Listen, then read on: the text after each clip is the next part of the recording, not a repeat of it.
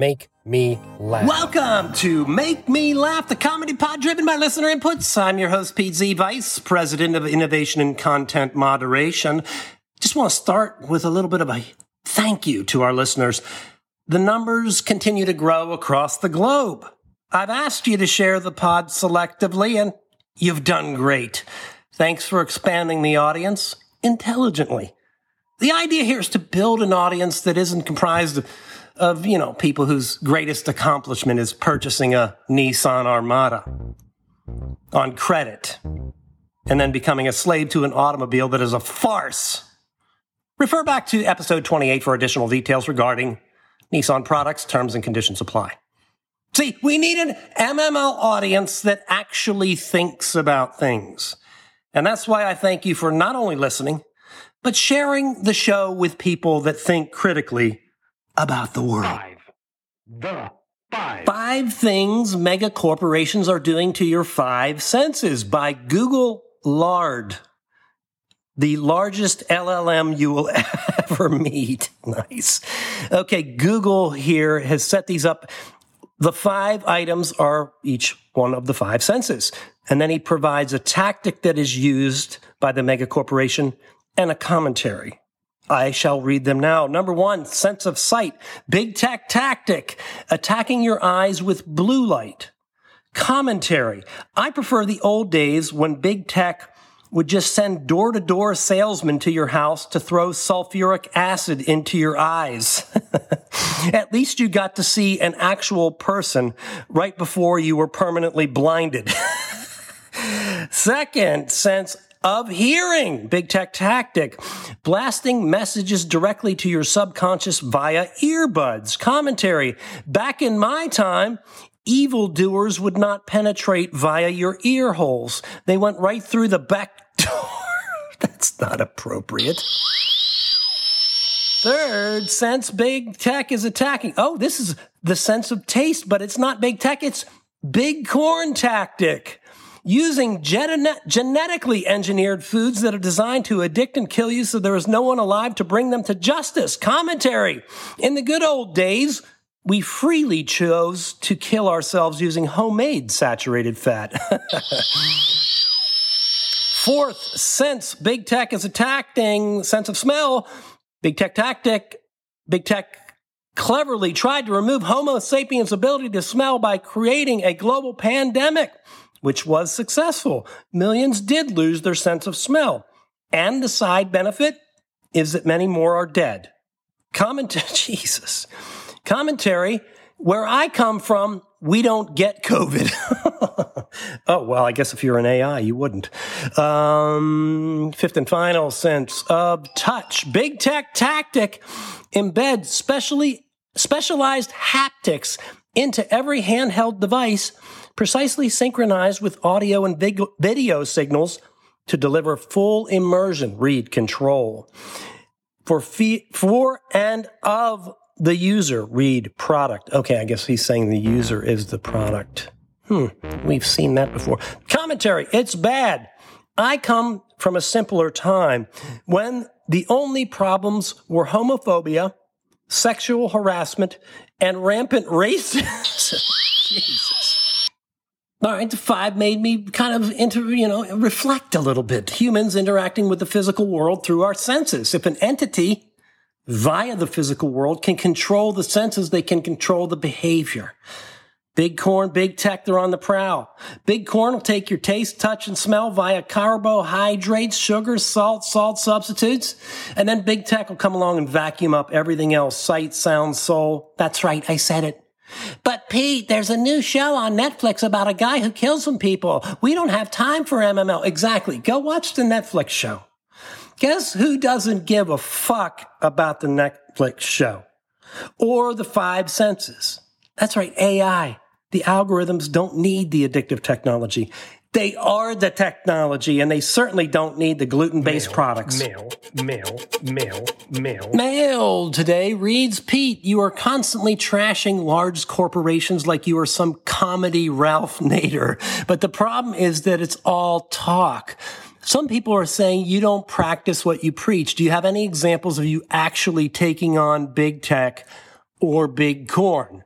Or do you just lay around your, quote, home of record, nice, taking pot shots at these companies? Best, Javier in Germany. Oh, Javier, apparently you're accusing me of just, talking smack. It's funny that your own email is pretty much doing just the same thing. My hypocrisy detection algorithm is pegged, sir. Here is a 100% true example, Javier, for you. A big win for MML this week, in fact, where yours truly, Pete Z, took on a huge corporation and emerged victorious. What did you do, Pete? Unsubscribe from Vanity Fair? No, I accomplished that months ago. This time, I took on Under Armour. I remember the founder of Under Armour talking about how they grew the business back in the day. And he said they never gave products away for free. It was like for sponsored events and product placement and entertainment or, sporting events. Never give anything away for free was one of his, touchstones, I guess you would say. And that, that's great, except that while Under Armour didn't give anything away, they nefariously took things away from Pete Z. Now, I like Under Armour apparel. I like the little UA logo. What I don't like is how the U and the A on the logo, start peeling away after a few uses of the product. The little part where the letters intersect, it starts to fall off. And it doesn't look like weathered and faded and cool. It looks fucking terrible.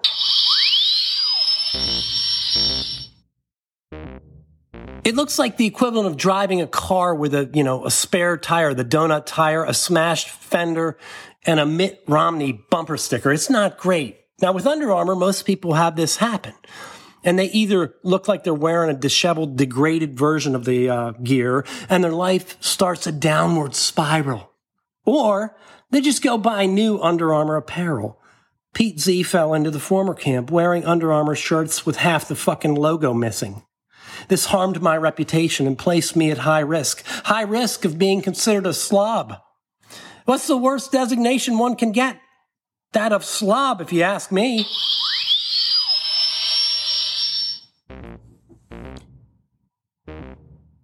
So how did I defeat this corporate giant that is Under Armour? I did it by using a simple machine, of course, the inclined plane, a.k.a. the knife. That's right, I took a sharp knife, scraped off the remaining portion of the Under Armour logo, and when you do that, there remains a subdued outline of said logo. It actually looks pretty similar to the Under Armour products when they first came out on the market. They only went to these more prominent logos when they figured out that would be more visible and increase market demand, like all these brands do when the consumer is basically paying to advertise the product on the shirt, the hat, or the $350 cooler with accompanying hat and bumper stickers. Now, I have 2 Under Armour shirts here that I've retrofitted, t-shirt and a long sleeve, and now they look like throwbacks. And they're going to last me for years. So the final score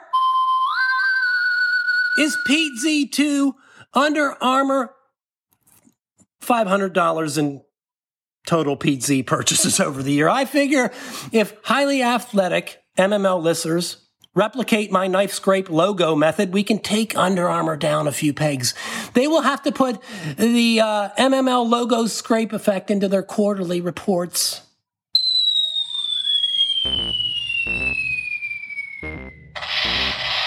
And yes, Maud Sumpkins, if you are alive and listening, now you know I too own knives, and I don't use them to threaten people. I use them to take down global corporations. Quick break and more innovation coming your way. Pete Z sounds like.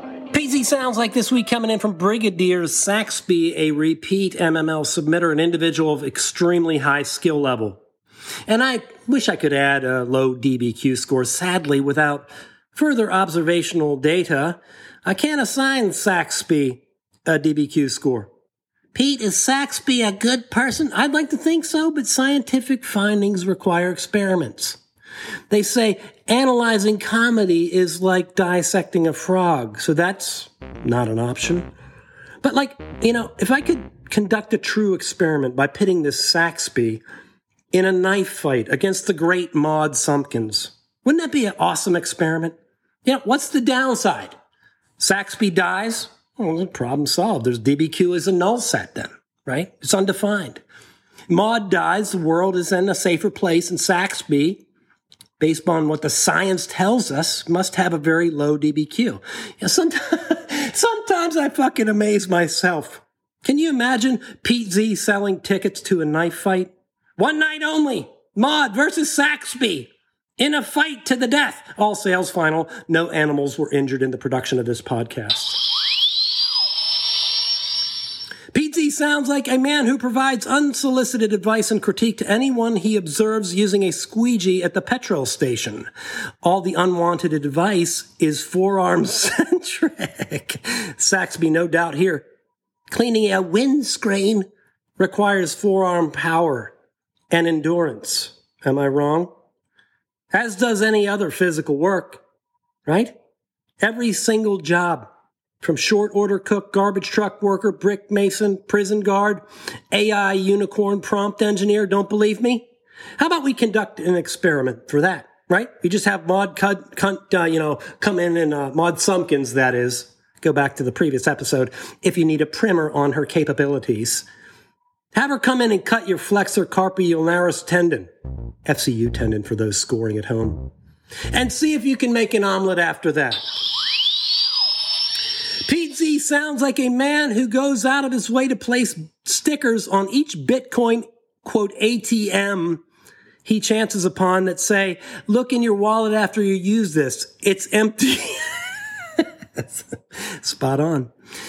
PZ sounds like a man who has at least one members only jacket that perfectly matches every pair of pants he owns.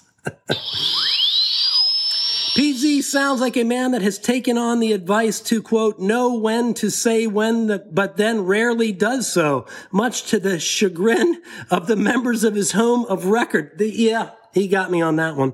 Nailed it, Saxby. PZ sounds like a man whose business keeps its records not by the physical year, by the physical year, not the physical year, and is unapologetic about it when questioned by some smirking new MBA out of Wharton. Parentheses, this attitude will garner the young upstart a permanent trip out to the MML warehouse. We do have a warehouse. Well, that's actually more of a fucking shed. We'll garner the young upstart trip to the MML warehouse where they'll be placed in charge of sweeping the lorry park until their forearms burn and their DBQ score changes appropriately. All kidding aside, attention spans are shrinking. Here's the thing, you gotta acknowledge it. There's so much coming at us that it's hard to focus for more than 5 seconds, right? That's why TikTok and YouTube Shorts are so popular. Problem is anyone can produce that amount of content. So you end up with 2 million videos and only like 4 are any good. There's a lot of waste. Now, if you lie to yourself and say, I'm an intellectual, I'm an elite, I'm a coastal elite, you end up trying to watch these 3-hour documentaries. It's the other side of the spectrum. And you listen to these like fucking 4-hour podcasts. And you have the problem there of the lack of dopamine hits. Plus, you burn through like half your day watching or listening, and your life turns into a fucking mess. MML is the solution. Moderate length episodes, consistently structured, packed with information so you can tailor and apply it to anywhere, whatever goal you might have, it'll help. And thank you for joining me today. And please continue, as I said at the outset, selectively share the show. Keep your DBQ data encrypted, your forearms rips. Pete, why do you talk so much about forearms? Because when a decorated 3-star Corps commander looks you in the eyes and tells you that forearms are critical for mission success, and that's a fucking true story. When that happens, you pay attention and you put it on the MML podcast. Why? Because MML cares. Wow. Look at this. The producer entered the studio. Welcome back, sir. With this little cell phone light on. Listen, I'll wrap up this fucking episode when I'm good and ready. This is my time. My time. Okay, I'm good now. Thank you all so much. Talk to you all next week. Don't try to flex on me.